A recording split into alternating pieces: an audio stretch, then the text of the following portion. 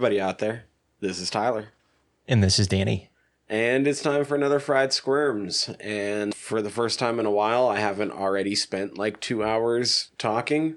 And I feel like weirdly energized. And that's good because I think I'm going to need it to talk about this movie. Yeah, this movie packs in a lot. Oh, so much. Today, you've probably already read the episode title, but we will be talking about House, not Hugh Laurie. Nope. And not to be confused with the 1980s film of the same name. Yeah, not to be confused with the 1986 film, not to be confused with the 1995 film, not to be confused with the 2000 British comedy, and not to be confused with the 2008 horror film. We're going way back to the 1977 Japanese House. But before we do that, I think we got to get a little bit stoned. It's definitely appropriate, man, considering what film we're reviewing today. I mean, what would be more appropriate might be some fucking acid, but... Yeah, that's a whole different podcast. Yeah. One of these shows. One of these shows. We're not going to drop any right now, though, because then we'd just be, like, coming up for half the episode before it even kicked in. Wow. And then I fucking wouldn't get to sleep tonight, and I need to sleep tonight. I need to wake up tomorrow. I got shit to do. Anyway, let's get stoned. Let's get in our green hits. Danny, what's this fucking wonderful, wonderful J that you brought me? Oh, man, super excited to bring this one back. This is a strain I have brought to the show. It's been a while, but this strain is Tropicana Cookies. It's one we typically get from Greener Pastures dispensary here in town, but for those who are curious, this is a sativa dominant hybrid, 70% sativa, 30% indica. It is crossed with the infamous Girl Scout cookies and the Tangy strains. The effects on this is you'll feel calm, creative, energized, focused, maybe a little giggly, relaxed and sociable. So perfect setting for this. And the flavors on it, I did mention to you off air that this one has a particular tangerine kind of orangey, flavor all the way through, man. Even after you put it out, respark it, you'll still get that. But yeah, I really enjoy it. THC ranges somewhere in the upper 20s. I can't remember exactly the numbers on this particular strain, but they are relatively true to what these numbers say. Hell yeah. Today for you, I brought some Bluey. I'm going to give you a little Bluey here in the studio. Let's see. The genetics on Bluey is it is a cross between Blue Cookies and Blue Dream. Blue Cookies is Girl Scout cookies with blueberry. Blue Dream is blueberry with haze. So... Love it already. That's like half blueberry. Man. A little bit of some extra goodness thrown in there. Yeah, I like all three of those strains you had mentioned, and blueberry being one of my favorite. So... that means it's going to end up technically being an indica dominant hybrid, but not by much. It's going to be just over the line into indica territory. That's okay. Pretty evened up though with the haze thrown in there, and I don't know, just should be a good time. I think so. I want to enjoy it. I've been enjoying it so far this week. I did mean to get down to one of the other dispensaries in town this morning and check out what they had going, and then it's been snowing all day, and I'm Week on foot, 2. and I was like, yeah, fuck this noise. I got a little bit of weed. Let's just smoke that weed. No, I don't blame you, man. That's why it's nice to stockpile every now and then. But you're right, this is like the second week of our late winter here in Montana. And you know what? I probably would have done it too if there would have been more time for people to have shoveled off some shit. But dude, it's nasty when I would have been outside. walking this morning, people would have still been in the middle of shoveling shit. Fuck that. I wasn't going to be doing that bullshit. So Don't blame you. let's spark these up, and we'll get into the guts and bolts of House. Guts and bolts? Houses have bolts, right? Yeah, man. This house It's has appropriate. guts. It does. Yeah, okay. This is a good appropriate one, isn't it? Guts and bolts. All right. Guts and bolts, 1977, Japanese House. First, we try to start with a spoiler-free setup for this movie. Any spoiler-free setup isn't going to do this movie justice. So I'm going to do a spoiler-free setup. Then I'm going to just name off all the other ways that people have tried to describe this movie. All still keeping rather spoiler-free, but, oh man, because it's something else. It's something else. A schoolgirl invites her friends to go with her to stay at her aunt's house for the summer. Haunting type stuff ensues. Now, some of the descriptions is things like Japanese Evil Dead. What is Scooby-Doo is directed by Mario Bava. Okay. I kind of like that too. That's pretty good. There was one other one that I really liked. I wish I would have. I don't know. It's okay. It's something else. Oh, yeah. How about Evil Dead meets Suspiria? I would not argue with that either. So, pretty good descriptors. Don't know how else to describe it. It is something else to get into. And that's the closest I can get without actually giving anything away. So, well, I think that's a very good spoiler-free setup of what this film entails. And of course, from week to week, we like to talk about the people who go into making the film and the actors and actresses in front of the cameras. And this week, our director and one of our producers on the project is Nobuhiko Obayashi. And Nobuhiko is a very prominent Japanese film director. Unfortunately, he did pass away last year from stage 4 lung cancer. So something he battled with, if I'm not mistaken, since 2016. He was only expected to live a few months when he was first diagnosed, but 4 years later. So not too bad. But anywho, Nobuhiko, from the little bit that I read over the weekend, I knew that he was a part of this independent film group in Japan who were into like surrealism and avant-gardism and what have you back in the 1960s. And at the time, this is on the advent of television, like kind of taken off. And so he was approached, and so were his group of friends in that group.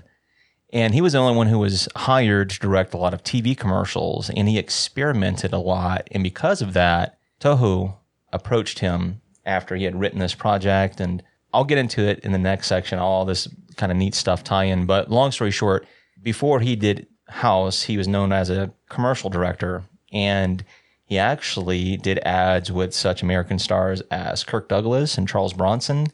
And he also worked with Sophie Loren and Catherine Deneuve. So some pretty damn big names, right? So anyhow, a really cool story about how this movie was pitched. There was a gap between him getting the job and then him getting the job, of course. But some of his early short films that gave him some recognition were the short films Complex and Emotion from 64 and 66. Then he went on to do kind of a series of films in the 80s, starting off with the film IRU, You and Me, The Girl Who Leapt Through Time, and Lonely Heart. These 3 films form the Onomichi trilogy, which is named after the town he was born in. And then he later did this film called Chizuku's Younger Sister, which is also a film based out of Onomichi. But because of all of this, he went on to direct the 98 film Shada, which is about the story of Sada Abe, which is a true story. And he actually won the Fipreschi Prize, which is pretty neat. And much later on, he actually earned the Blue Ribbon Award for Best New Director because of this film, too. So it took a while, man, but he finally got some recognition all these years later. So anywho, the story was written by Chigumi Obayashi and Chiho Katsura. And Chigumi is actually the daughter of Nobuhiko. She was like 10 or 11 at the time, and she kind of gave him some inspiration for some of the imagery and a lot of the plot lines in this film, so that's kind of cool. But Chiho, some of their projects, some pretty cool stuff. I was reading a little bit, like I said, over the weekend, of course, and during this time period, there was a string of films. They were known as Pinku Iga, which is pink cinema. So it was like the equivalent of softcore porn here in the States. Oh, shit, okay. So that was kind of a big movement in Japan in the 70s. Zalman King's Red Shoe Diaries. Yeah. So there was a lot of directors who were kind of going from like some major films to more like... They were trying to become the Zalman King of... Yeah.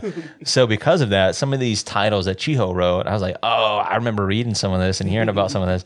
So one of them is called Assault, Jack the Ripper, Rape, 13th Hour, Secret Honeymoon, Rape Train. Like, Jesus Christ. Whoa. Sins of Sister Lucia, Lady Black Rose. There's actually a film called Raping. Jesus Christ. So, yeah, there's just a slew of them. Dude, we get shit from some of our coworkers for the films that we already cover. What if we were going to tell them, yeah, so this week we're going to watch this flick. It's called Raping. Exclamation point. Like, did you have to do that exclamation? Yes. Had to put emphasis there. So, yeah, interesting enough. All right, the cinematographer is Yoshitaka Sakamoto. And Yoshitaka Known for some pretty cool films, too. Such films as R.A.U., You Are Me. The films His Motorbike, Her Island, which there's an actor who actually starred in that. The film The Discarnates, which is actually another Nobuhiko film. The film She's Rain, and such things as Spellbound from 99, Azumi 2, Death or Love, The Ramen Girl, which actually starred Brittany Murphy. That one kind of surprised me when I'd seen that. Yeah, I was like, that name sounds familiar. What? Yeah, and I looked it up, and sure enough, she stars in it. And the films A Sower of Seeds and A Sower of Seeds Part 2, which came out in 2012 and 2015, respectively. Those still sound like softcore porn. Wouldn't surprise me.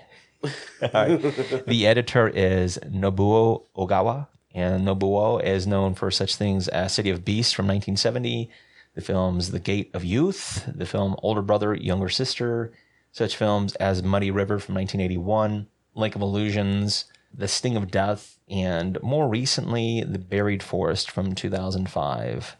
All right. We have music composed by A.C. Kobayashi and Miki Yoshino. Actually, the band who did the soundtrack, too, I have to mention them, Godaigo. There's a couple of actually, the whole band, yeah. you get to They see show them. up. Yeah, which is really cool. So I say he's actually a actor in this film as well. I will mention that when we get into the credits, but just a few things of note from Ase is he's known for Beast King Gold Lion, which is kind of like no Voltron. Yeah. That's awesome. Yeah. I know what Beast King Go Lion is.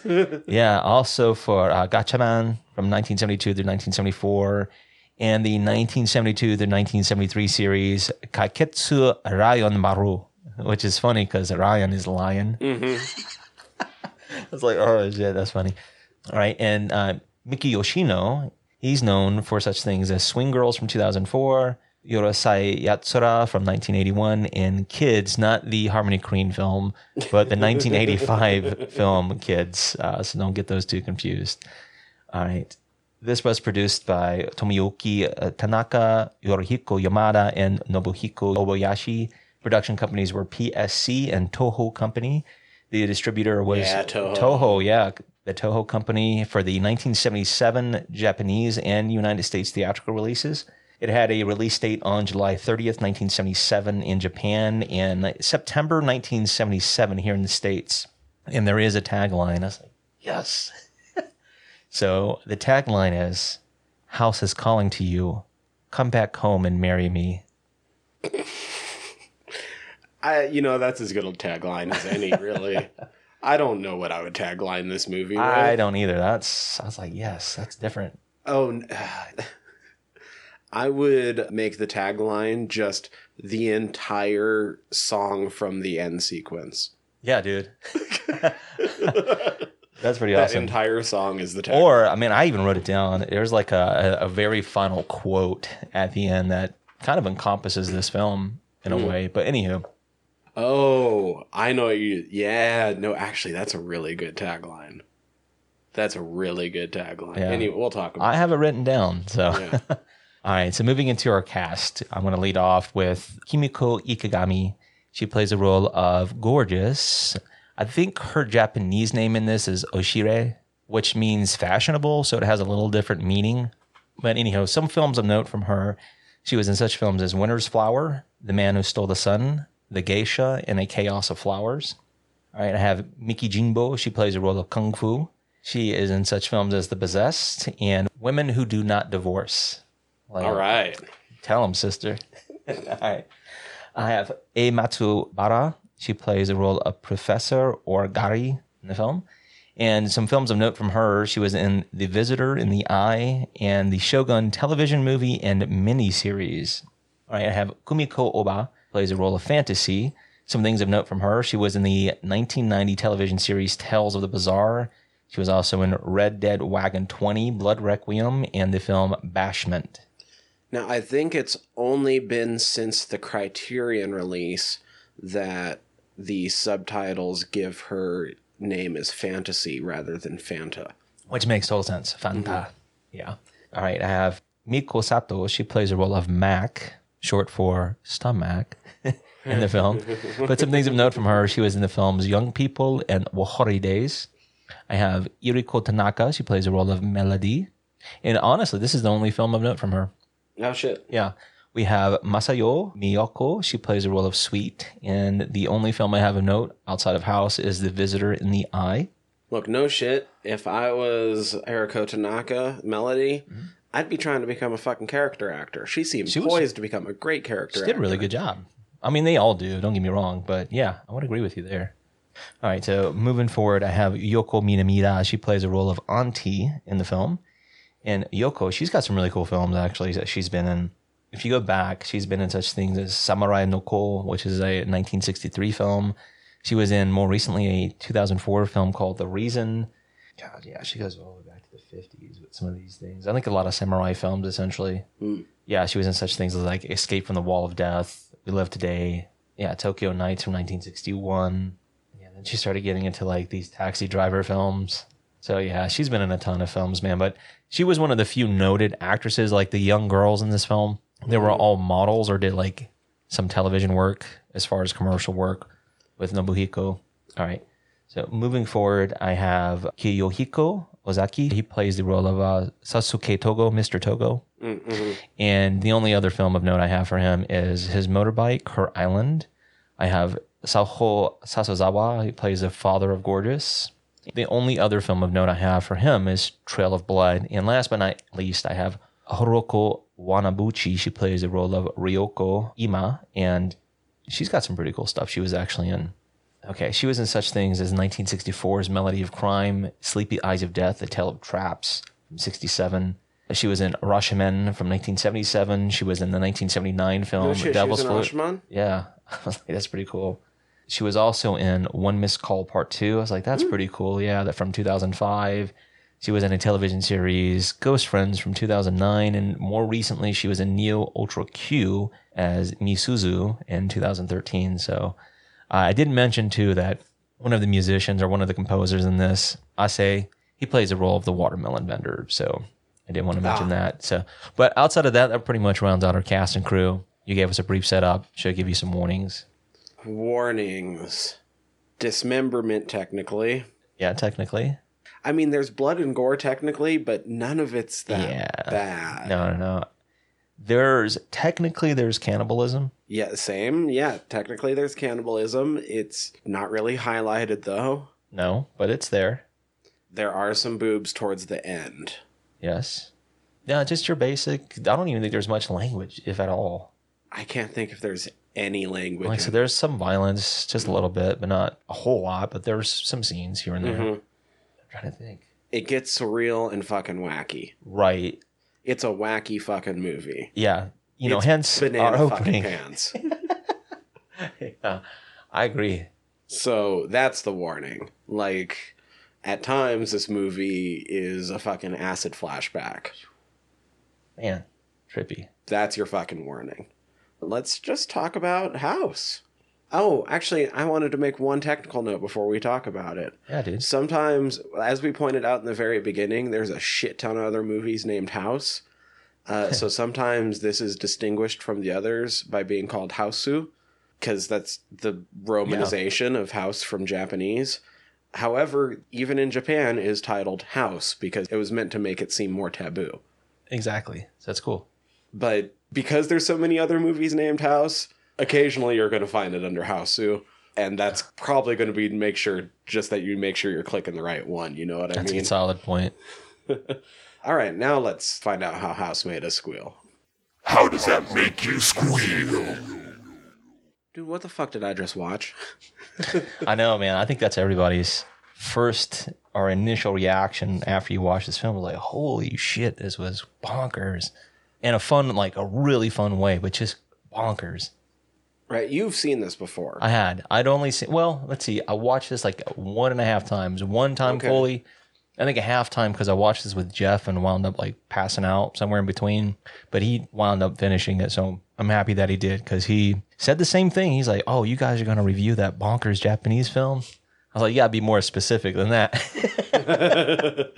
Like, we already did Visitor Q. We already did Tokyo. We've got a little bit of a laundry list. We already watched some guys turn into a fucking penis tank. Dude, think about with Imprint and Shinya Tsukamoto stuff. Yeah. So Anywho, I totally agree with that sentiment. Like, what did I just watch? And the fun thing, once again, about what we get to do is we have the advantage of watching films more than once, typically. So we get to pick up on little nuances, or maybe in our case, we get to do a little bit more research and find out some interesting little tidbits about the film that goes beyond just the surface level viewing. So this was great. I found the other description that I was trying to from earlier. And so I'll bring this up right now in this first beginning part. I used to read a shit ton of crack.com because their listicles used to be fucking hilarious back in like 2004 through 2010. I feel like the past decade the writings went downhill a little bit, but those initial ones when they'd only do maybe like 1 or 2 a week and they'd really put the time in on it, fucking great. There was one that they did back, I can't quite remember how old that one was. 2010, so like right at the end of that little time period, when I was still reading it weekly, there was one that was 5 most baffling horror movies from around the world. Number 5 was House. Gotcha. We might have to cover number 1, by the way, because sounds fucking brilliantly bonkers. Nice. But it was described as, if an alien who had just landed on Earth cornered you one day and asked, "Hey, what's with all the internet jokes about Japan being really weird?" You could show him this movie and he would say, "Oh," and then leave planet Earth forever. I mean, that's funny, but I don't know. I don't think this film would make them leave forever. It would make Tokyo them... Gore Police would. Oh, yeah, anything like that. Like, ultra violent, gory. This is, like, more amusing. Like, well, what else you got? Yeah, it is weird as shit, though. Oh, without a doubt. Yeah, so I didn't see it until last night. And, you know, as we are wont to do for the show, I got a little high beforehand. I was sitting there, I was going to turn it on. And, you know, stoned every once in a while, like, your mind wanders sometimes. Oh, no. Yeah, for sure. And knowing that I was going to watch it again, I didn't think that that was a problem at first. I sort of started, you know, taking a look down at my fucking Fallout shelter, seeing what was going on. And then I kept looking back up at the screen and being like, what the fuck's going on? I can't follow this at all. And I ended up getting like 10 minutes into the movie and having to stop it, rewind it all the way to the beginning, put my phone in the other fucking room, and like, okay, what's actually going on? And that was only 10 minutes in. I mean, there's a lot of Also, I had to be like, am I watching the right fucking movie? Luckily, the title sequence, like, I was like, okay, this seems like a horror title sequence. But the first 20 minutes of the movie is, what, like a teenage girl sitcom commercial? Yeah. It really is. It's very glamorized, and it has this very dreamy-like quality to it. Mm-hmm. Like you said, like for television or commercialized style. Yeah, so you're like, is this the right film?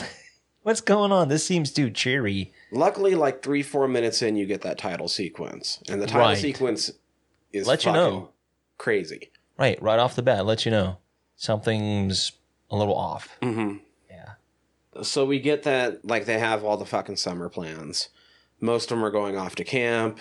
Fucking gorgeous. Her dad's rich, and she's going to go do other shit until she finds out she's not going to go do other shit because she has a new stepmom coming. And so she's like, well, fuck it. I'm going to go do other shit and invite all my friends to come with me to my aunt's house who I haven't seen in 10 years. Yeah, I mean, that's sometimes you got to do what you got to do when you're a teenager. What the fuck?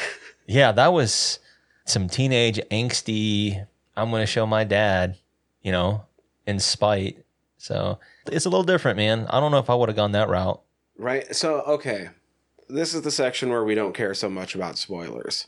And this, upon rewatch, was one of the things that had me kind of wondering. And especially just because we watched Time Crimes not so long ago. Mm-hmm. And maybe as my own personal theory for how that works within the shit that we see in this movie.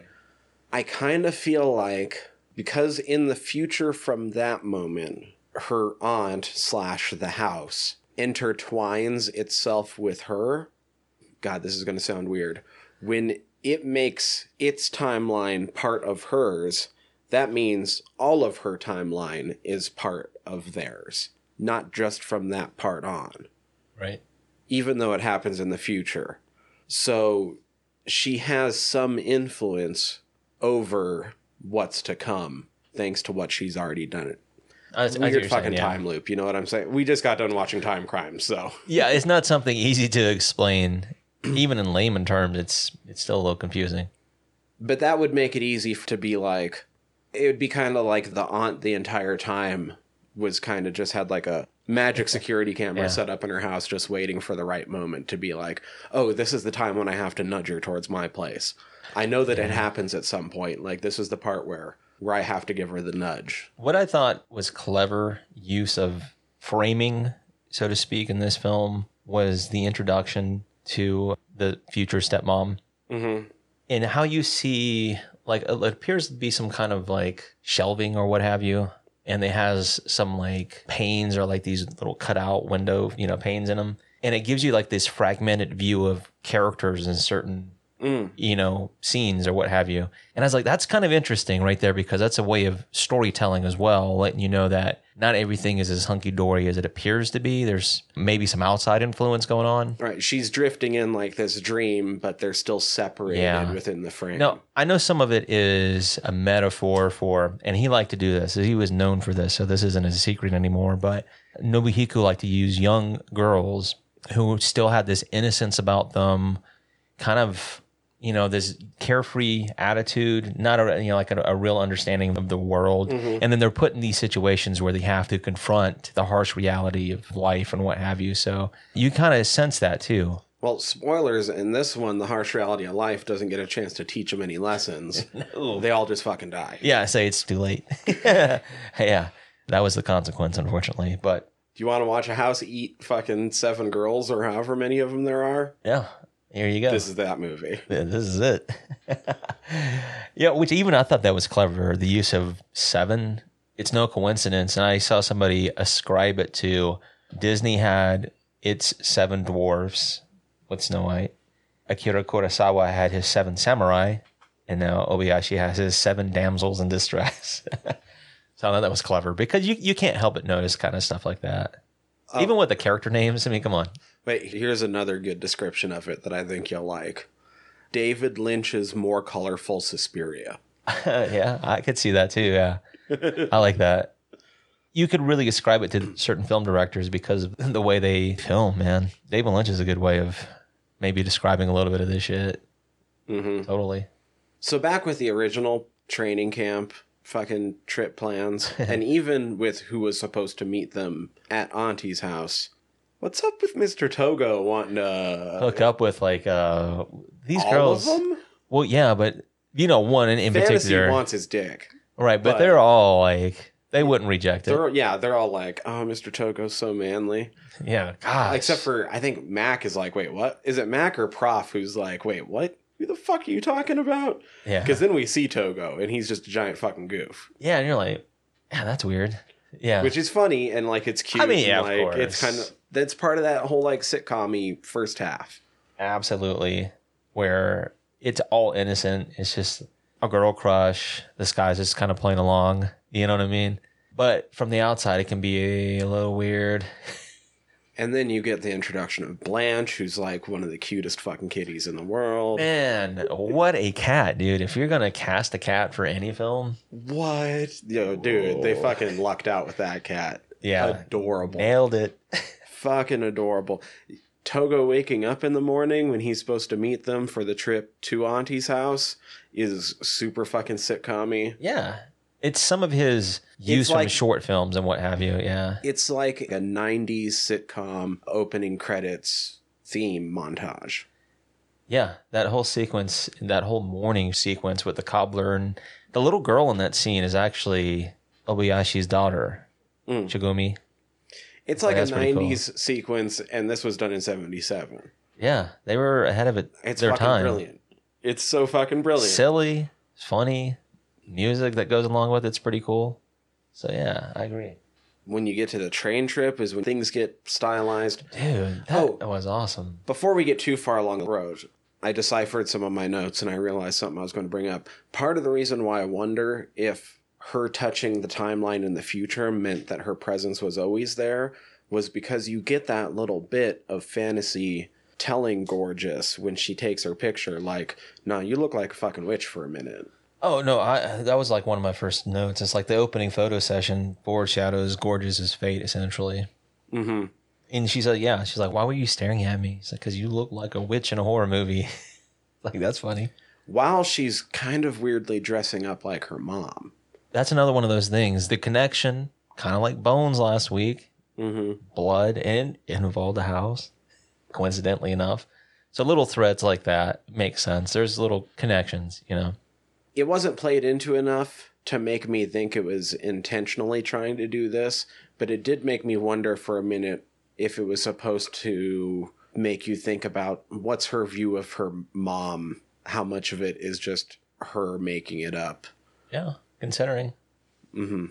Yeah, but she would have been young. wrong. Yeah, like if this girl is like 15, 16 years old, you know, something like that, she would have been 5 or 6. So you can't really trust that memory too much. But then that's not really something that ever plays into the plot. So. No. But I know you're saying that. All right. So here's something I mentioned to you. Yeah. There was one line. It doesn't change anything really in the outcome of the film. It's just something I noticed between the two transfers I watched. One is from Eureka. One is the Criterion Collection. Right. And I think the Criterion people, I would say it's probably better transcribed because in the Eureka version of this, when the dad is introduced and he's coming back from Italy, right? Mm-hmm. We find out that he's a composer because he says in line, Leone said my music was better than Morricone's.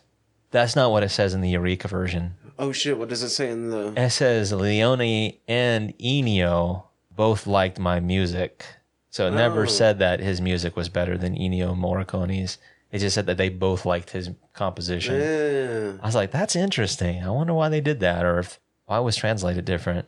But that was the only line I noted that was different. Everything else is spot on. I was like, that was interesting. Maybe they were trying not to offend. Right, that's strange. Huh. That line stuck out to me anyway, because I was like, the fuck? Right, but that's also, that's one of those little nods to like let you know that, hey, I'm aware of these guys. I want to put that in here. Because there's also like, you already mentioned it, little fills of Argento with Suspiria and Mario Bava, things like that. So, all right, so the train trip is where it first starts to get really fucking trippy. I just like the hand-drawn train. That part was really fucking cool. Yeah, that was dope. I love the obvious painted backdrops. No doubt. That's really good too. But you also get the weird stylized storytelling where she's telling her friends a story about her family that is presented to the audience as a film reel that is, in essence, a flashback that she has no way of having actually seen, that the other girls are partaking in the same way we are, as a film reel. Yeah. And they're commentating on it as such, rather than as a story that's being told to them. Right. It's like they are, viewing the actual story as opposed to just audibly hearing it. Yeah. And commenting on it. It is. It's a fucking trip. Because they are like commenting on the like little background stuff, making little comments like, oh, that's cute. That's one thing I noted too in this film. Like, these girls are some gigglers, dude. They some giggly. Yeah, it's funny. But I did like that too. Also, we do have to mention, and it's not something that, we're proclaiming. It's not the first time it's been said. But what I find interesting too is the social commentary that's weaved throughout this film, because the director, he was 7 when the atomic bomb was dropped on Hiroshima and what have you. So in this film reel, it even explains like 1941, what's happening, who's being sent off to war, what happened. And then there's the plume, the mushroom cloud that you see. And one of the girls is like, oh, it looks like cotton candy. So it shows you like the kind of youthful ignorance of that, because they're essentially a generation removed from those events. So they don't have the same perception or reality that their parents or maybe their grandparents had of that situation. So there's a little bit of that in this film, just by some of the comments and the behavior these characters have. Right. Which I found interesting too, because you don't really have to read into it that way, but it is there. It's, a part of the director's background. Oh, so they have their own little adventures just trying to get there 20 minutes into the movie, you get fucking girl introduction frames. Yeah, you do. And I you get it almost twice. shit myself fucking laughing. It is silly. Like, all of this stuff at the beginning, you could It's just chalk it so- up as being cute and just whimsical, and like, It's so silly and audacious. it really is. Like, how are you going to just now play this? You already gave me like a television show opening for Mr. Togo, and now you're giving me The adventures of. the adventure. Yeah, it's like fucking Milo and Otis meets fucking cafeteria girls. Yeah, no doubt, right? Cafeteria girls. So funny, man. But that's what it feels like.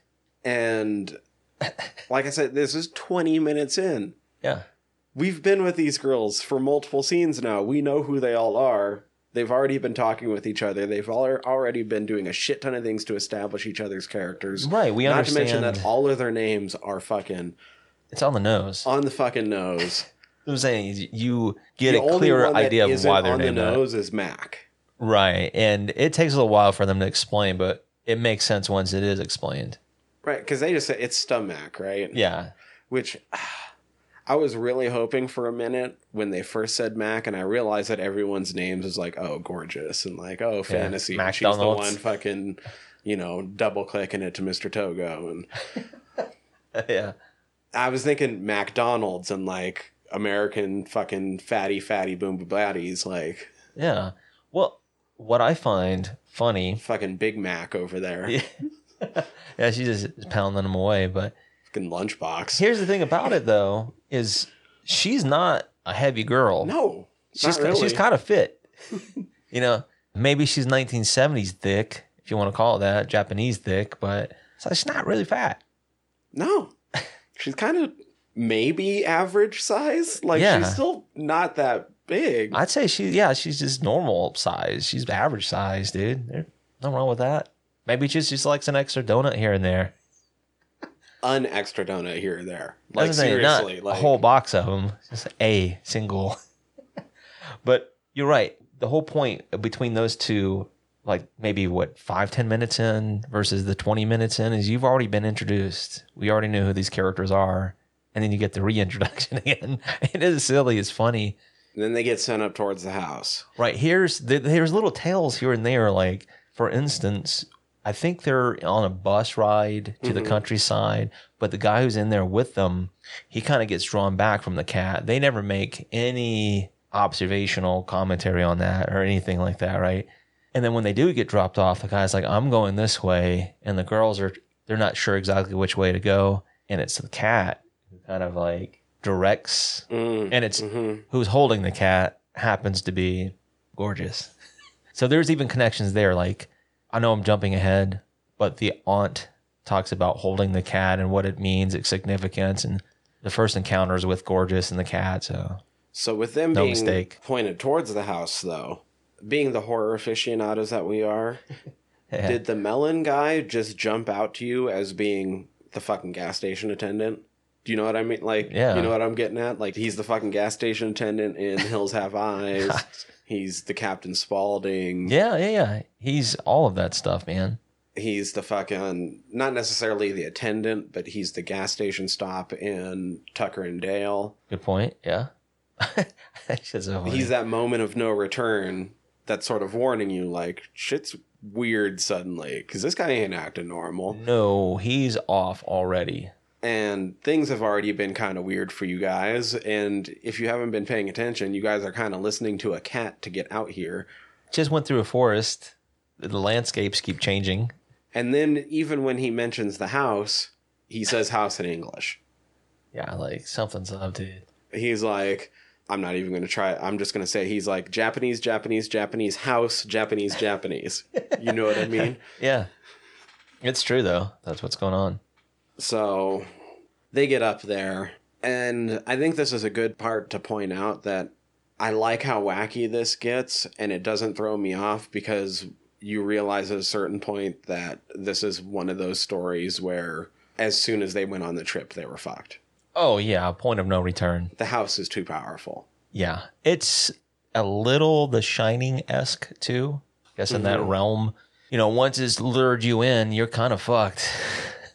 So knowing what we know, Auntie is kind of not actually Auntie, and she's actually kind of the house, and they're kind of the same thing, though, at this point, and kind of just a hungry spirit because of the circumstances that she died in the house with. But even if that wasn't the case, and she was simply as we see her when we first meet her, she kind of scored herself a pretty good setup for that fucking summer. Because as soon as the girls actually meet her, they're kind of ready to fucking wait on her hand and foot for the rest of the fucking summer. No kidding. Yeah. And they're like, we're your guests. We're going to clean it up, cook it up. What do you need done? What do you need whatever. done? We're going to do it. Yeah, they were down. It's so sad that you've been up here by yourself for so long. We're just going to fix this place up for you. Yeah, they were about it, man. They were ready. I was like, damn, you don't see that very often, if at all, anymore. There's a part of me where, like, if Auntie was Auntie and not, like, avenging spirit, like I said, at this point it's debatable how much it is even Auntie and how much it's just like the whole place is a cursed place. You know what I mean? Exactly. But if it was just her as an avenging ghost, I might have let this group of girls go and just been like, yeah, you know what? I'm going to let you girls clean it up and it'll be easier to lure more people in here once you guys have fixed the place it's like, yeah, you earned a pass. Like, you didn't have to do that. That's all right. I'm going to have to rethink this. Different strategy. But I'm with you there. And also, even though we were just playing on the sort of old school hillbilly slasher trope of getting past the moment of no return, this does invert a normal horror trope in which all of these girls would have been safe had they fucked or already been wed. Exactly. That's a solid fucking point, dude. Most of the time, you see the other way around. You have sex in a horror movie, you're dead. Yeah, you're donezo. If these girls would have had sex, they're safe. They're safe. The whole reason that they're targets, they haven't had sex. Yeah. Unwed virgins. Boy, what an appetite. Now, here's something I read. Okay. This is getting back maybe 30 seconds ago for what you said about the aunt. And in one of these booklets that I have, the person who wrote this, they ascribed the aunt as being a cross between a Canto Plain Miss Havisham, which is a kind of like a way of saying that she was left at the wedding altar to wither when her betrothed went off to war, and a classic half feline, half Haradan, which is like a witch, essentially. Japanese monstrosity, which is called a kaibyo, which is a vengeful soul capable of constant transmigration between the handy vessels of a woman and a cat. Oh, shit. Okay. I was like, see, that's why it helps to know some of this stuff, because once again, some film directors like to incorporate some of their cultural upbringing and what have you, and some of this maybe can be rooted in Shintoism, you know, Japanese mythology and what have you. So this is a little bit of that, but it makes sense in this context. Because that's basically what the aunt and the cat in combination are. Yeah. Although the way it's described, it does sound like the house is also kind of a cursed place, and that's mixed into it as, at this point, just being part of the personality almost. Right. It was just kind of the breeding ground for, I guess, that possession or whatever, spirit. I think you hit the nail on the head. Kind of like a Shining type thing. Yeah. Sort of an evil genius loci, a cursed genius loci, mixed in with those other things that you just mentioned. Yeah, which is kind of a perfect combination of all of that, you know? And these girls got lured in. Here's something, too, I want to note. This is all kind of in the same realm. Something that tipped me off immediately, if you didn't already notice about the cat, is the cat was the first one to actually open up the gates to get them in. And it immediately jumps into the aunt's lap and is like, whoa. This is like they're familiar. But once the girls are in the house and the aunt's like, you know, speaking to the chandelier, and the chandelier does its thing and it starts to, that's when you already know, like, something's not right already, man. What the hell? Well, the chandelier does its thing, but then Kung Fu does her thing. She does. And while she's jumping. And that's another point where I just about shit myself laughing because I was like, hold up. Yeah, we're getting this in this movie? I love it. We're getting fucking I Kick Ass for the Lord in this movie? Yeah, Kung Fu, I'll go ahead and say, is probably one of my favorite characters in the film. Oh, Kung Fu kicks so much ass. He's awesome. Oh, Kung Fu's so fucking great. Anyway, what were you saying about it falling? I feel like I noticed something about when that ship. Yeah, was so falling, but- right after the on is like, chandelier, please shine on for them. She's speaking about the girls, and it does. And then you see that little green sparkle, and then it drops down and hits some little lizard or whatever. But when Kung Fu is jumping to protect, I think it's Sweet who's on the staircase or whatever, and she does her Kung Fu kick. You can kind of see it if you pause it in between. You see the cat jumping in combination with Kung Fu, which is kind of interesting. Oh. But the cat winds up eating the lizard. And that's when you can kind of tell shit's kind of like, what the fuck was that all about? It's not just a house that's falling apart. It's like she's almost commanding these things. So it's obvious that Auntie / the house gets more powerful as she's able to cause these deaths that she's feeding off of. Is killing that lizard how she was able to get enough to kill Mac in like 10 minutes?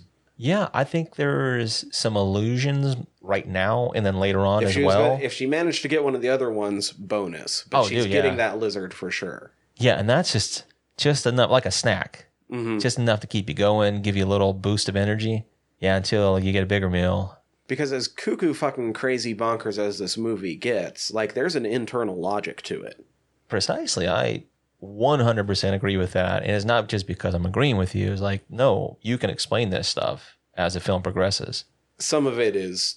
Oh, I mean, it's silly and goofy. Yeah. But it makes sense, too, in theory. Like, I can't fully explain the fucking worst pillow fight of all time. Oh, yeah. But by that point, you're like, it's just the house. Exactly. And by that point, the house has enough power because it's killed enough people that if you're within its bounds, you're fucked. It's just a matter of how it wants to get you.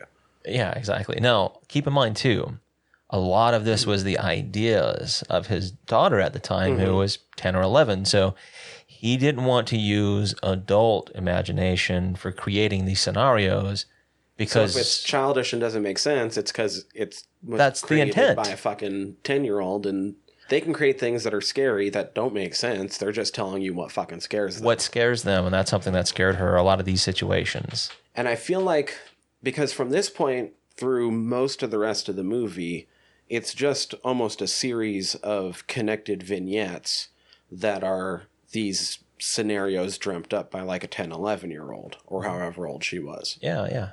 And I think that's where I haven't watched enough of either of these people actually to make a super informed call. But of the two, I would describe this less of a Scooby-Doo done by Bava so much as a Scooby-Doo done by Fulci, just because it's kind of dream logic-y in the way that it makes the jumps.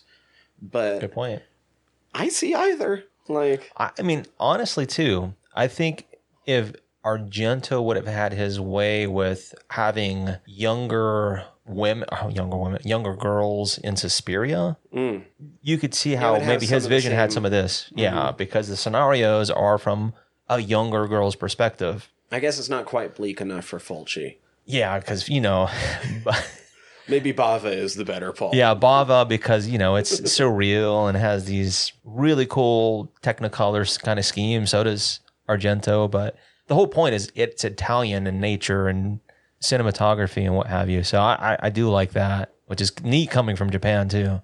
Mac pops off because she's hungry. They go to find Mac. Well, we have to mention because of the watermelon. Right. Because that's where you keep watermelons, is down the fucking well. Yeah, that was another one of those commentaries between the old way of doing things and the modern way where, of course the modern thing's broken, so we have to do it the traditional way. Which is putting a watermelon down the fucking well to keep it chill. It's like, all right, I get it. Not my first thought, but okay, I get it. I mean, I don't know what I would do. No, but it makes sense. If there's a stream nearby, maybe corral it in a fucking stream. Anything to keep it chill, bro. Anyway, yeah. But you're right. She goes out to the well. We don't hear from her. No, she goes missing. They do mention that they like to play hide and seek. So they're just chalking it up as, oh, maybe she's starting off the game. She's hiding from us. They're coming up with every excuse for her on fucking Earth. Fantasy, the one who daydreams, the one who's would be the stoner if we were going off of tropes, right? She's like, no. The fucking horny stoner. Yeah. Yeah. Well, it's interesting to note her she fate wants later on in the Togo's film. dick bad. All right. There's some connections being made here. All right. So She wants that banana. she loves bananas. I was about to slip up and I ain't about to do that. But anyway, with Mac and the watermelon. So she's going missing. So they send Fantasy off to go find her. And she's the one who pulls up the rope initially and finds the head. And that's where I'm like, oh shit, this is getting like, all right, this is getting a little bonkers now. Well, she pulls up the head, and I was like, oh, fuck, that's crazy. And then the head flies up and flies after her and bites her on the ass. And I was like, what the fuck movie am I watching? Yeah, she likes the groceries too. Eat the booty like the groceries. Yeah, she puts her head on her, and then of course, it freaks Fantasy out. And she runs inside the house and explains it to the girls. They're like, nah, I don't think so. This makes me even happier that we have some of the films coming up that we do. Oh, I know. It's going to get so It's going to get bonkers. silly in here. We're going to be some silly boys coming up these next couple months. All right, here's something cool. A little trivia here. Make a real quick reference. So when House first came out in theaters, it was double billed with another film, and the film's actually made reference in one of these upcoming lines, which is actually kind of interesting. So, Oh, shit. Okay. yeah. So when Fantasy runs into the house after her encounter with Mac, I think it's Professor who's like looking down at her, and one of the girls says, "Hearts in the Mud?" That was the name of the film. That was the top billing, the A film of the double billing, Oh, along with shit. House, right? And along with it, there was a duo who starred in a lot of like romance films from this time period. They were known as Momo Tomo. Okay. And Tomo, the male character out of those films who starred in Hearts in the Mud, is the fiance of the aunt in the vignettes. Oh, shit. Okay. Yeah. So that was kind of cool incorporating. So if you went and saw this as part of the double feature. He was then like a heartthrob at that time as well, like a teenage heartthrob. But if you, in the time, like, you're already having this weird, surreal horror movie going on. But if you were to actually go see this in its intended release form as part of this double feature, it would actually get real world meta right, like, at you in Man. the moment. What the fuck? That would That's be- a mind fuck. Like, yeah, you're right. Like, I don't know how many more times trippy, but like, now this is what the hell is going on? What am I watching? What are these films? That would have been awesome. Mm-hmm. It explains some of its success too with the younger crowd, because they said that the younger crowd ate this stuff up, but Toho didn't want that to be its reputation either at the time, so they put kind of the brakes on it. So I don't know if I could necessarily explain how we know, but we kind of know at this point from what we've seen on screen that some of what's going on is absolutely real and it's just crazy fucking shit brought to life by evil magic, and some of it is just illusion. Yeah. So when the girls are eating watermelon, that's Mac's head, right? Yeah, it's what has led you to believe that it's her head, which is Like, I'm not weird. crazy for thinking that when I was watching that scene. No, not whatsoever, dude. I was thinking the same thing. It's like they're eating her. It's like, what happened? She got transmigrated into the watermelon. And then the eyeball mouth thing felt was- super fucking Evil Dead to me. Yeah, that felt was. fucking I straight was out like, of Evil Dead. Now the aunt's fucking with her. Yes, That was fucking good. I like it. Yeah, and they just chalk it up to Fantasy literally having a daydream, a fantasy. It's like, you're just imagining that. Quit having a fantasy. Oh yeah. Is that where they all kind of break off and everything just sort of starts happening to them separately? For the most part, I think after, let's see here. Some of them meet back up again, but they all kind of go off and do their own thing for a second. And shit starts to happen. Because, like, Kung Fu goes out to take the bath, and... Melody goes So, to fucking yeah, play the piano. Gorgeous goes out. She's the one who takes the bath. Oh, that's right. Right. I think it's Sweetie, one of those girls. She's the one who's, like, kind of cleaning the floors or whatever.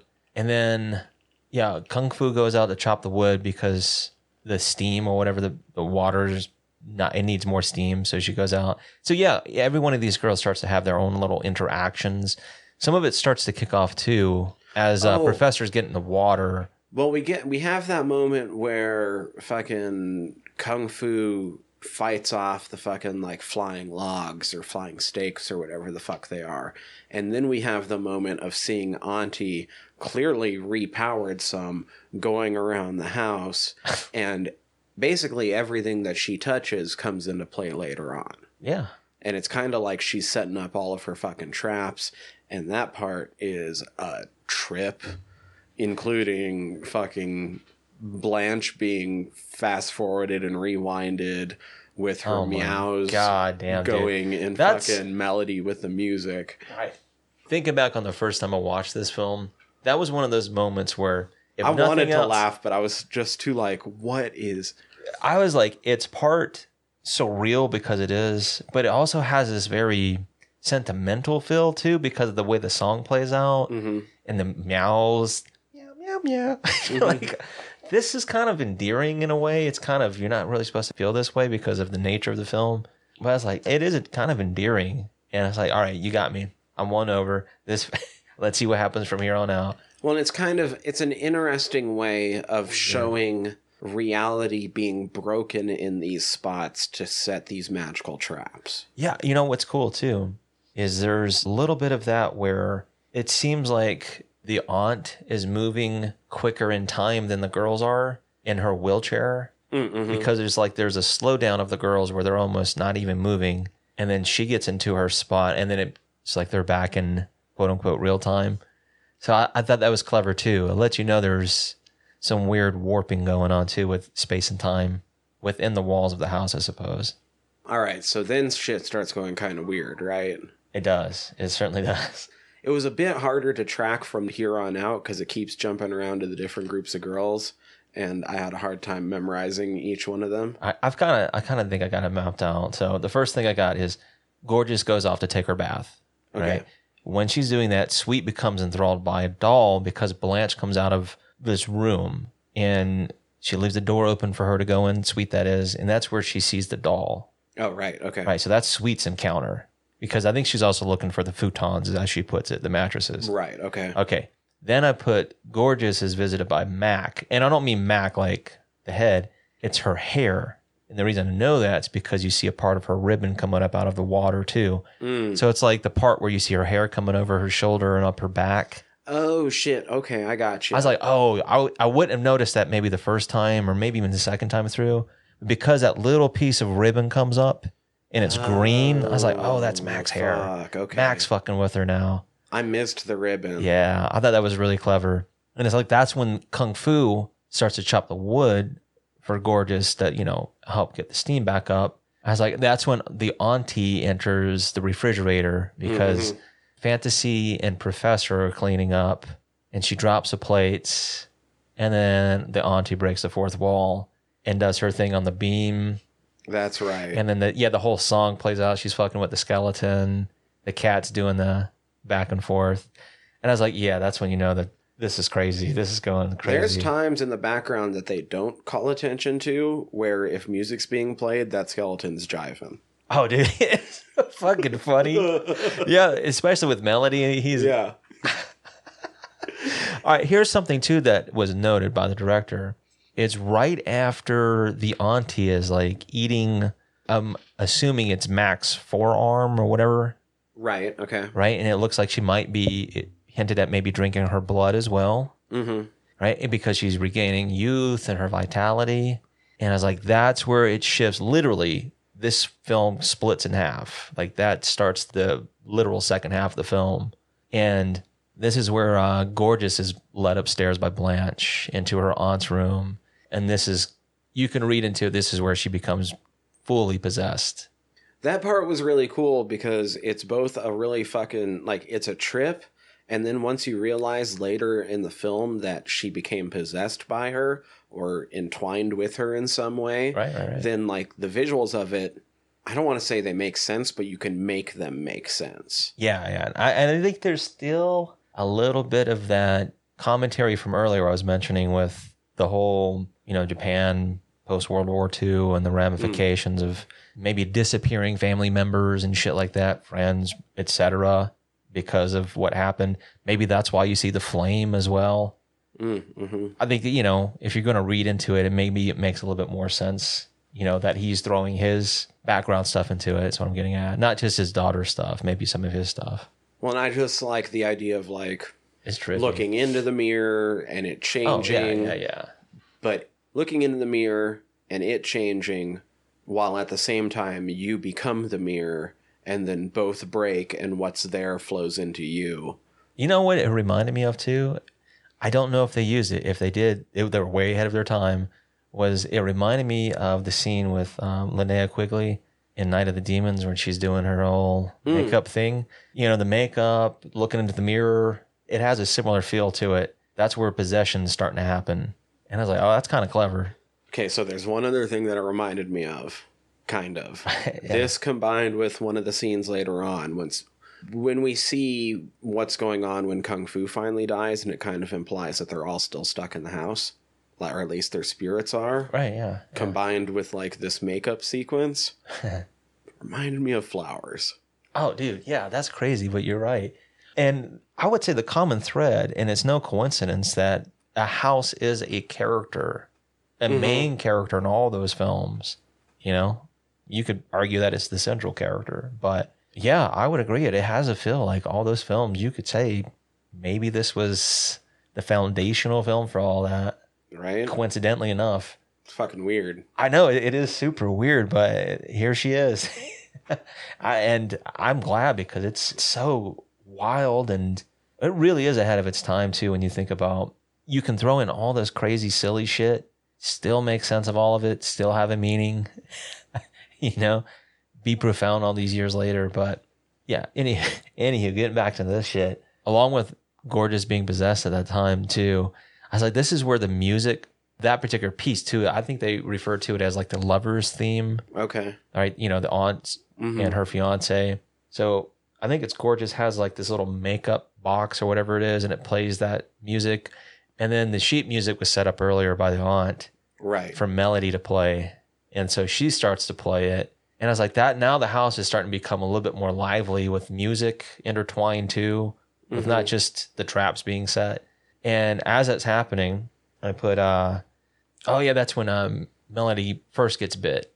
And it attracts the attention of a Kung Fu and Professor. And that's when Sweet starts getting attacked by those mattresses. Right, and like that was cool because you kind of got the idea of what was going on, but in the end, it's kind of just the worst pillow fight of all time. It was silly. It was silly. I mean, some of the camera shots were kind of neat, you know, and in the context of seeing it maybe from the lens of a 10 or 11-year-old girl, yeah, having mattresses fall on top of you and you can't do anything about it probably is a frightening feeling. The weirdest part of that is it leads to the panty sniffing. Oh, that's what I'm getting at. There's some weird shit going on there too. You're like, oh yeah, here's her bra, here's her, you know, like you were saying, her panties. And they're like, something smells. She's like, yeah, her panties. But they find Blanche, the cat, right, and the doll. And it's like, oh yeah. So you're starting to see this transference of stuff with objects. And I thought that was, it's clever. I mean, it makes sense. Well, and it's kind of implied that she's nude, the doll's nude. It's kind of implied that she got turned into the doll, but then what happened to the other doll that was there before? Or did she just get sucked into the doll? And how many other people are sucked in the doll then? There's something visually, it's weird to say this, but it reminded me of Bones a little bit last week. It was a little bit later on where Kung Fu, where she has that blue backdrop with all those faces, and she's like, she's calling out her friends, basically, Melody. I was like, maybe she's seeing all the other souls, those faces that have been there before, that have been trapped, because they make mention it's eating all these young women, unmarried women. Makes you wonder how, because there's a gap, you know, in years too. So anyhow, I thought that was kind of clever. It's like maybe she's interacting with this spirit world with all these other different spirits within it, not just her friends. Yeah. Anyway, the Melody part's next, which is fucking cuckoo crazy. That is, oh man, if there is ever awesome. A cuckoo. This might be one of my favorite sequences of the entire fucking movie. It's so weird because, as hinted at before, it tried to bite her. Yeah. But she had to go back to fucking playing. It's pretty wild, man. And then her fingers get bit off and she looks happy about it. Then it fucking eats her in one of the most crazy chopped up fucking montages I've ever seen. It's wild. And ends with what, like her spirit popping up beside a front shot of the piano while her legs are still popping out of it. What's funny is she's like, "Oh, that's naughty." Yeah, and saying, "Oh my, that's naughty." All right, let's put a pause there just for a second. Rewind just a little bit before that sequence. With the goldfish over top. That is fucking. It's funny, man. All that shit in the skeleton too, and that whole sequence. That And shit's all the funny as hell. goldfish made me think of was the fucking Epic music video.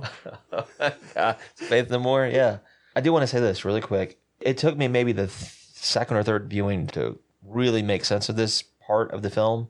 Is when the girls go upstairs and they rerun. When I say rerun, they run back into Gorgeous because she had been upstairs the whole time, right? They kind of hear her singing that theme song. Oh, yeah. And when she goes downstairs, that's when I knew, like, 100% for sure she's possessed. It becomes super dreamlike. It slows down a little bit, and her voice Oh, yeah. I remember when it does. sounds the modulated slowdown. a little bit. Because when she answers to them, it's almost like you can hear two voices at the same time. And if that's not enough, when she goes to make the phone call, you hear, like, people on the other line sound like they're screaming for help and shit. And she's like, it's out of order. I'll just walk. All right. And if that's That not part- enough, That part felt Fulci. oh, yeah, super dreamlike, super like, what the fuck? Yeah, I can't argue there. She decides to leave. And of course, it freaks Fantasy out. But that's when, all right, if you're not sold already, the house literally shutters itself up. And Y'all that's ain't going when, nowhere. that's why, Where are you going? that's why Melody decides to play. Well, she actually gets smacked on the butt by Kung Fu. And she's like, let's play some music to calm us down, to relax us. And that's when she gets attacked and all that shit. And that's when it really starts to kick off the whole bonkers. Because now the house is like, if you want to say it's fully awake or like it's starting to really, get the crust off its eyes. Right? Yeah, these girls are starting to get fucked with bad now. Yeah, you've already mentioned what happens to Melody. Yeah, that part's fucking crazy. Gorgeous ends up in the bridal gown. Yeah, because that's when Professor and Kung Fu go upstairs. Yeah. And when she moves, you find the journal. Yeah.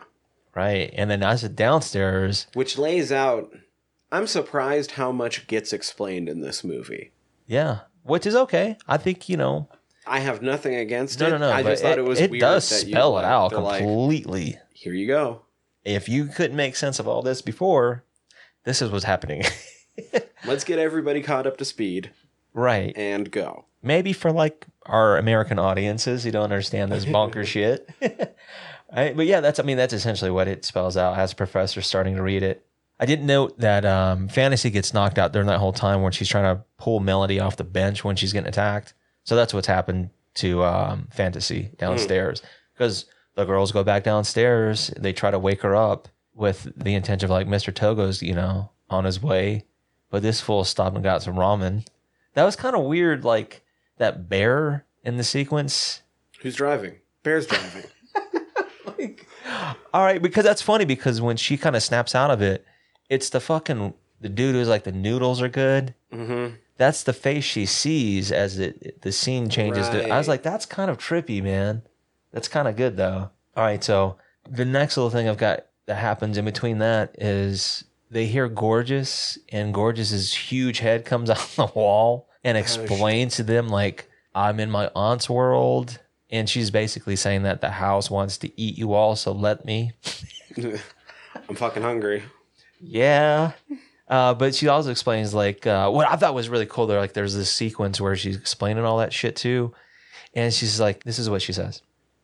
She says her aunt's been dead for several years, but she wanted to marry so badly, her body remained, and now she devours unmarried girls. We've already said that, but she says also that's the only time she can wear a bridal gown. Oh, right. And that's when you see like that spirit coming, like, oh damn, this feels so fucking Japanese right now. This is awesome, right? The house kind of like animated style, but grows. The spirit comes out, and that's when I said that Kaibyo revealed itself, and Kung Fu starts to ward off like all the items because she wants to get the telephone. Just like she don't believe what Gorgeous said, but the fucking telephone attacks her. She comes back in the room. That's what I think Professor starts to put it together, that because she's reading that Blanche the cat is the connection. That's why you see all the cat figure shit. This is when I was paintings like, and wait, they're going to turn this into The Crow? there's something that keeps it attached. So we know at this point, intrinsically from what we've been shown, just how powerful the house is within its own environs. Do you think hitting the cat actually hurt the house at all? Or was that just the house fucking with them some? Ooh, that's a solid question. Or both? I would the house say, kind yeah. of knew that, like, the auntie shell had to get shed at some point for her to Transference to the transfer younger, anyway. right? Keep the bloodline going, So maybe too. it let it hurt Auntie? Like, I don't know. Like, it seems to me that the house is too powerful for that to actually Yeah, I think at this moment in time, too, there's a little bit of me that's like, yeah, you know, the cat does have this pull, too. It's part of the trinity of things for all of that shit to work. So, yeah, it's like damaging a part of it, but because the girls in this instance are still getting devoured in the house, it's still regaining energy no matter how much you've just damaged that picture. That's not going to be enough. Yeah, you're going to have to do more than that. Because you still have, literally, the house is still encapsulated. You just maybe hurt the painting. You damage the cat. You still got the aunt / gorgeous to deal with in the house to deal with. No, you're fucked. You're fucked. Which, of course, the house does kind of immediately turn it back around on him with, like, the blood filling up the room and Spewing. shit. So we did... The cat got kicked by Kung Fu's lower half after her top half. Was devoured by, like, this light fixture. Which, that part was cool, because that was kind of the house fucking with time for a second. It was. That was Because it's trippy. like, Kung Fu made this one mistake where she got up in the fucking light, and the house rewound time to take advantage of when she was in that light, of taking control of the That's light and wild, getting her. man, isn't it? And that's also the same moment where she encounters Mac and Melody and that's the thing, like, that scene's kind of implying, like, when you get ate by the house, you're still stuck in, like, the house's fucking hell purgatory, right? yeah, that's how I read it. Also, in the floaty head / body part sequence, whose tits are they? You know, There's some floating disembodied tits. you're right. I guess right there. it's a torso. But nonetheless, It's not just the tits. no, but they're there. But who's All right, we did see if we're who's going to go dead at that this route. point? You have is Professor. dead. No, Professor's still alive at that point. So Mac is dead. Melody's dead. Melody's dead. Sweet is dead. That still leaves, was it Fantasy? Okay, so that still leaves those 4 girls alive then. Gorgeous, Professor, Fantasy, and Kung Fu. All 4 of them would still be alive at this point. With Kung Fu on the verge of being dead at this point, too. Or arguably dead, but we're seeing Right, it but- from her viewpoint. Right. You're right. So you could say that the other 3 are still there. Fantasy. So it would have to be Sweet, Melody, or Mac. The only person we saw- we end up seeing Gorgeous's tits. Yeah, we saw it's hers. not her. There was a sequence where Melody, it appeared like she was getting new, but we never saw her tits per se when the piano was eating her. Oh, right. So I don't know if those were hers. I know this is a weird conversation now, but And we Whose tits were these? in like 2 minutes we see Professor nude, right. But that but was it hasn't happened yet. But you know, also you already made allusions to it. Like Time isn't quite normal. maybe there's a foreshadow moment there. If I had to guess, I would say Sweet. Yeah, perhaps. Sweet tits. Well, plus she was the one that got stripped nude when she got killed. You're right. That's a solid point. So I'm leaning towards that. I think that's solid. I think you got a solid argument there. I mean, whether or not that was actually Sweet's actress. But in this argument within the frames, that's where I'm going towards. That was just the weird part. I was sitting there and I was like, okay, head. Like there was like, I think there was an arm and like a foot maybe, something like that. I got a question for you. What do you make of Togo's encounter with the watermelon vendor? So watermelon vendor's dead, right? He's an extension of the house. Absolutely, 100%. But his answer was what was silly. It was funny, but it kind of somewhat makes sense. And here's why I say this. Even if he would have answered watermelon like do you like watermelons? You would have said yes. I still don't think the house would have let him in because he wasn't Auntie's fiance, and that appears to be the only male that'll let in the house. Also, as Professor points out, he never promised the house he would be there. He only promised her he would be there. Right? And it even makes mentions like, you didn't promise the house or Auntie that you're coming. So he got turned to bananas because that was his answer.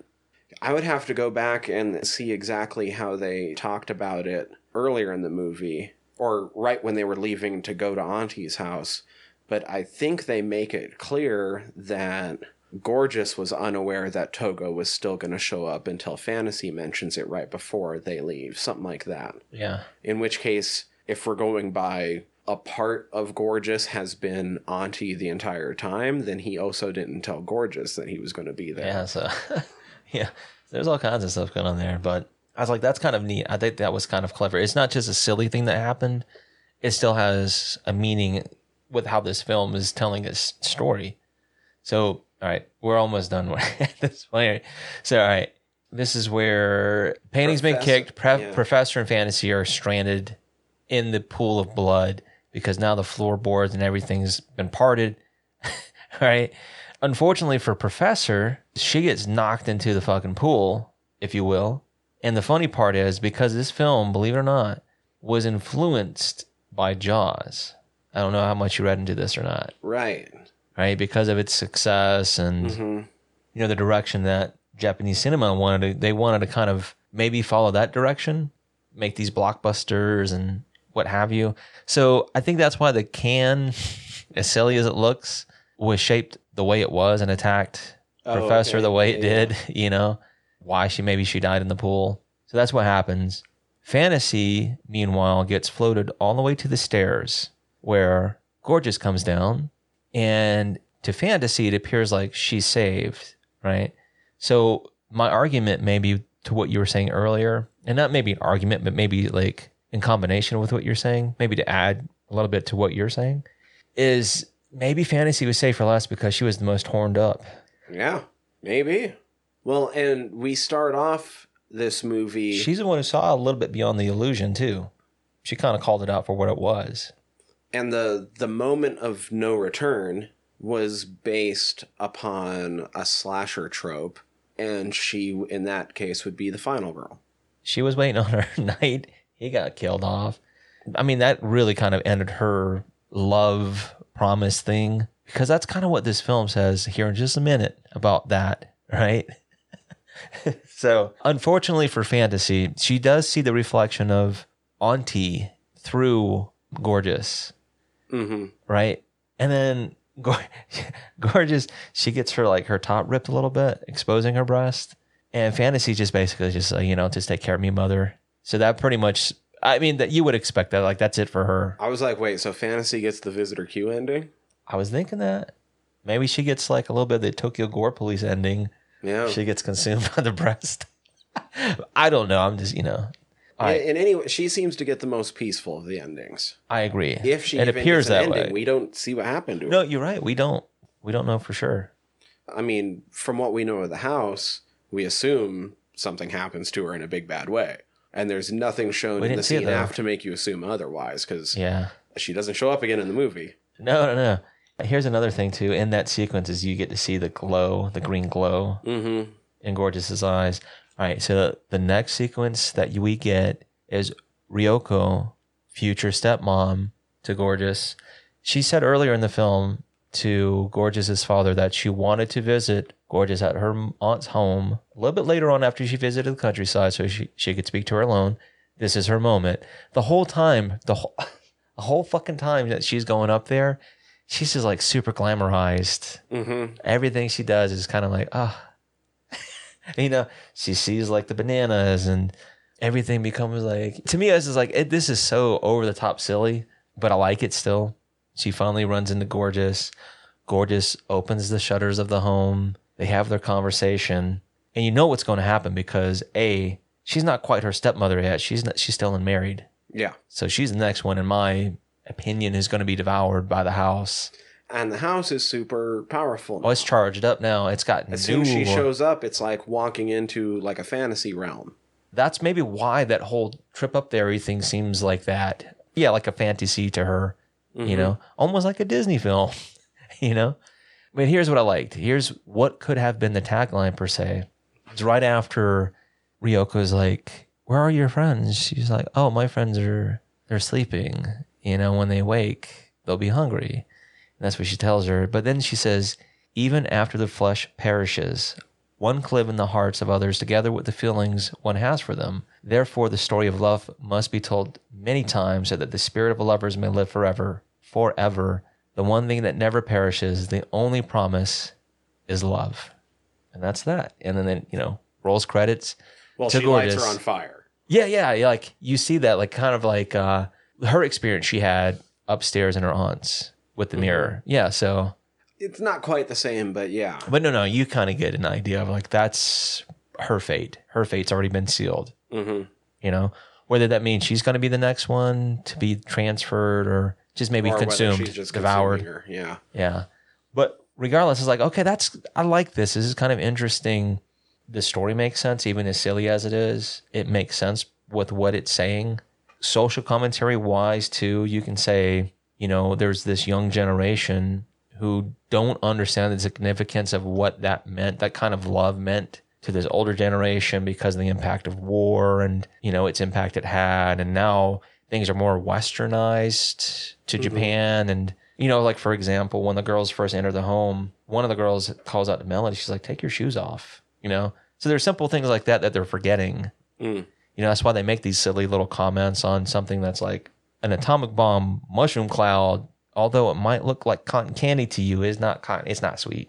That's atrocious. So little stuff like that. It's like this film has a lot more going on than just the bonkers shit you see on screen.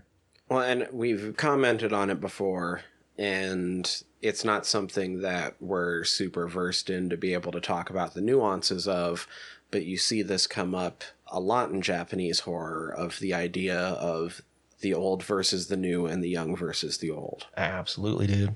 I was thinking that too. Like, I wonder how much maybe Shinya Tsukamoto was influenced by Hausu. Right. You know, or some of these other directors too we've already mentioned. Because these problems only got worse. This divide only got worse as it went on. Right. And it changed a little bit. Absolutely, man.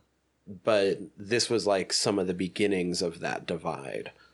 I think that was an interesting, you know, kind of a meta thing that was happening too around the same time this film came out was how cinema was changing at the same time. Prior to this, we've may mentioned this too with Toho, right? Because of the Godzilla films and all that shit. What they call it, kaiju and all that stuff, right? That was because of World War II, a lot of those sentiments, the fallout, nuclear era. And, you know, if it wasn't for that, you wouldn't have this. And so this ushered in this phase. And then you had another phase with manga going into capitalism and westernization and industrialization of Japan. And we've made commentary already with some of this stuff. So it's like, it's kind of interesting. This film was right kind of in the middle of that. And it happened to also kind of steer a different direction in cinema too in Japan. It had success, kind of maybe a little unfounded success in Japan, even though it was panned by critics. The youth, like I mentioned earlier, like ate this up. But Toho didn't want this to be its signature moving forward. It just so happened to be like a big hit. And interestingly enough, even though I mentioned like it had a premiere sometime in 77 here in the States, I would imagine super limited, never got a big release up until I think it was like 2009. Yeah. When the Until it got Criterion... an unofficial Western release. Yeah, Eureka, I think, came out first, and then Criterion picked it up second. But they were both within a year of each other, right? 2009, 2010. And that's when it kind of got that cult following here because critics here in the States were like, no, this is a pretty fucking good film. Even though, yeah, we made, I don't know how many mentions of it. There's some bonkers, trippy, psychedelic, surreal shit going on, but there is a story to be told. I mean, I'd like to point out, just because I know I follow enough of the broader popular culture news to know that a lot of people signed up for HBO Max when they announced that all the Warner movies of this year are going to be dropping simultaneously on HBO Max, and the Criterion version is on there. So if you have that shit, you can go check out this movie really easily. Yeah, all right. I would be remiss if I don't at least mention this because we're nerds and can't help it. But I made mention earlier about how Nobuhiko Obayashi, the director, got involved with this project to begin with, right? And I made mention because of his success with a lot of commercials and because Toho was going through a phase where they didn't really want to get into doing softcore porn. Mm-hmm. They're like, well, let's see what some of this independent avant-garde, surrealistic group can do, like pitch us an idea.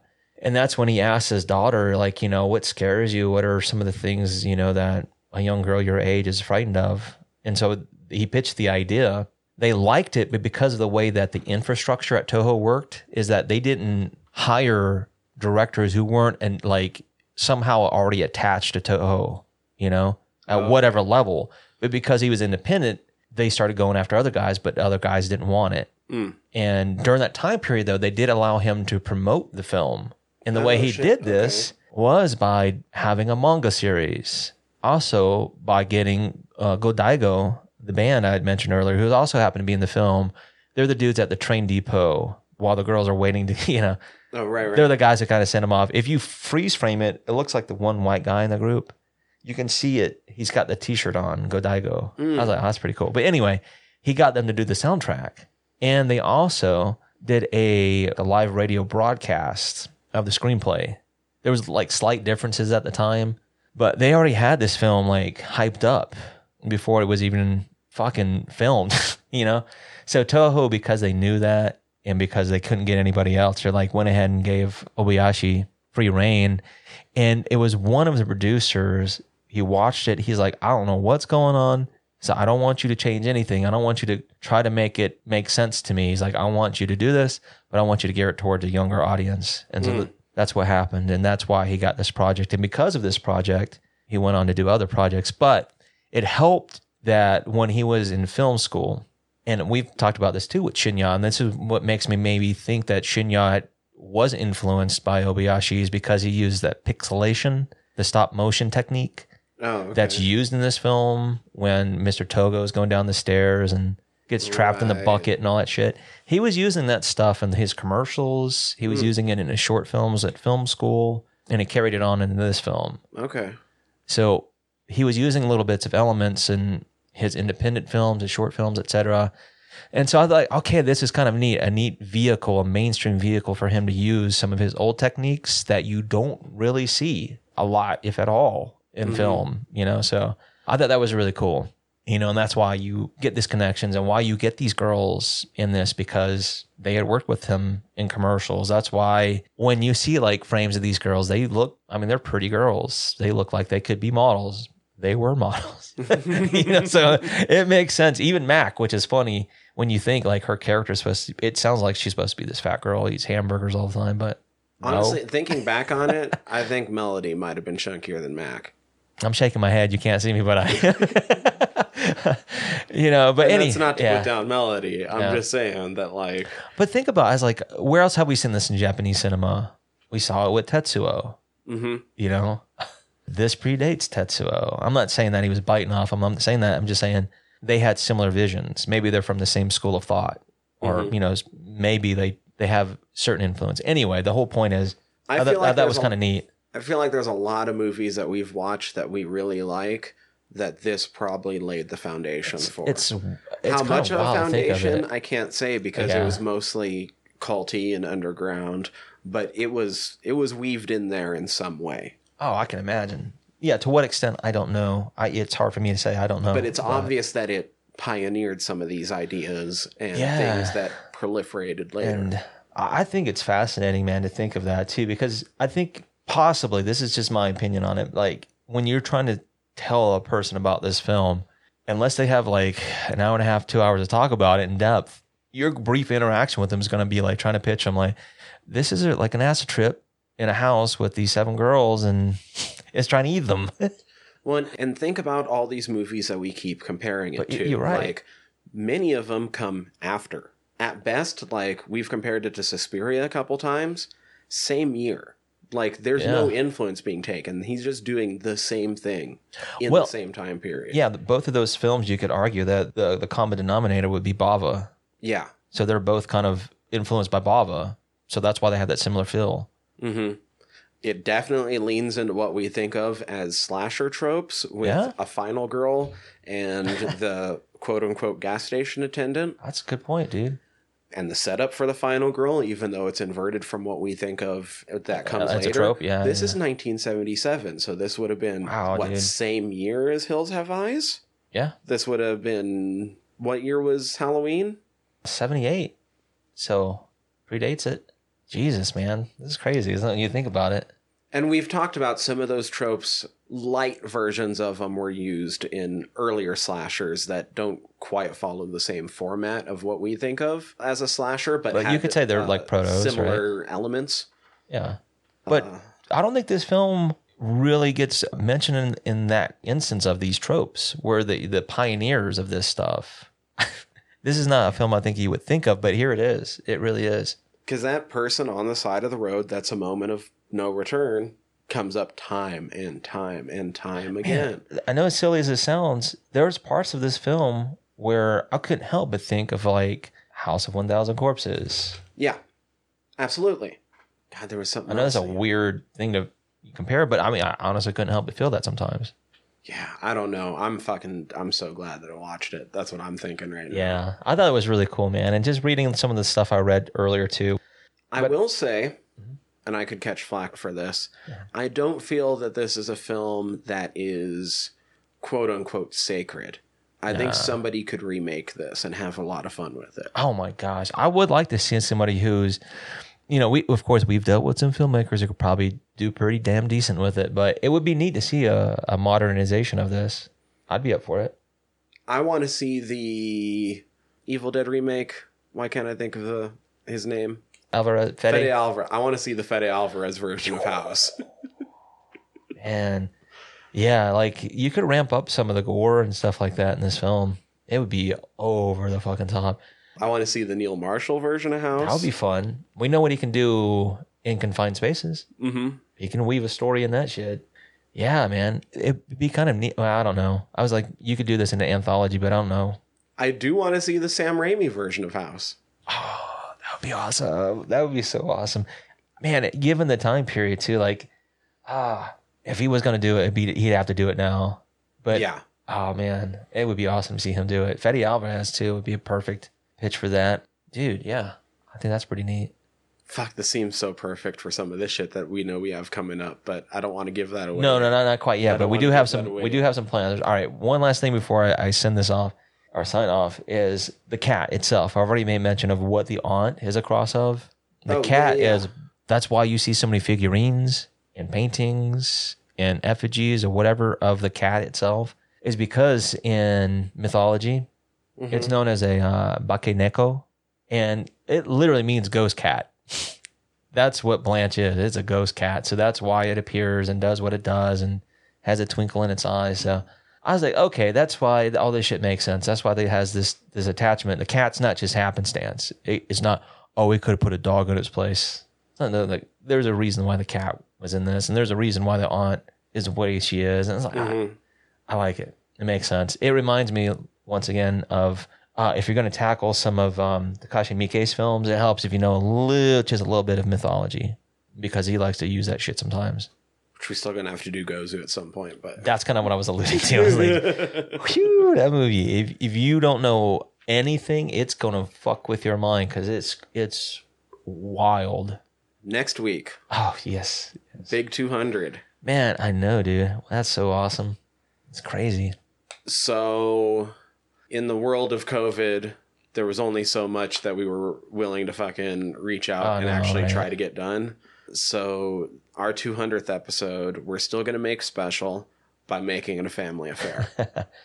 That's right, man. And I think that's fun. Like, what better way to celebrate a milestone, too? I think, looking back on it, man, it's cool. I mean, 200, it seems fucking nuts, and it is. But, yeah, man, it's going to be fun. So we will have special guests on. The episode's probably going to be formatted slightly differently than normal. It will probably end up being shorter based on what we're going to try to do with it, but I don't know yet. I think we're still going to hash out some of this shit over the week.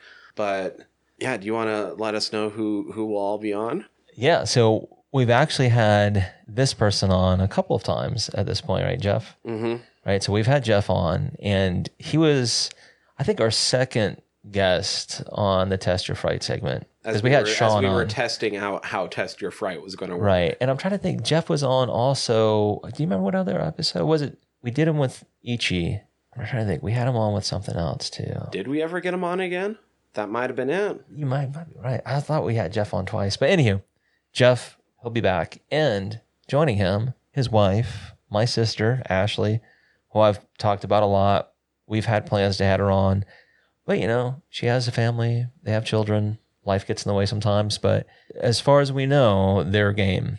So we're not 100% sure what movie we will be watching with them yet. But it seems like we will be revisiting Takashi Miike's Audition, re-enjoying that with them as they go through it for the first time, and just sort of enjoying the camaraderie part of being horror fans. Yeah, I think that's going to be a lot of fun. And, you know, once again, we get to revisit Japan and one of our favorite directors. So, yeah, it'll be fun. And we're going to be coming down from a little bit of a horror high because we're going to go get to watch The Thing the night before. I know, dude. That's going to be fun as well. And I think they're going to join us for that as awesome. well. So we'll make it maybe we'll talk about that some too. Family weekend, yeah. So that'll be fun, man. The whole weekend is going to be fun. So that's how we're going to celebrate 200. It's not going to be anything new, something we've talked about before, just with some new voices. New perspective, perhaps. And I don't know, just sort of, like I said, basking in the fun and friendships that is horror movie watching. I agree, dude. That's awesome. So that's going to be next week. But for this week, I'm Tyler. I'm Danny. Fried Squirms. Out. Hi, everybody. Tyler here. If you like the podcast, please hit subscribe however you're listening to us right now. Also, if you could rate and review us however you're listening to us, or preferably over on Apple Podcasts, that'd be super cool, as the entire world is ran on algorithms, and we want to be all up in them. We highly appreciate it whenever you tell all your friends about us. If you have any suggestions, comments, questions, want us to put eyes on your current independent horror project, you can always contact us, squirmcast@gmail.com, or you can contact us through our website, www.friedsquirms.com.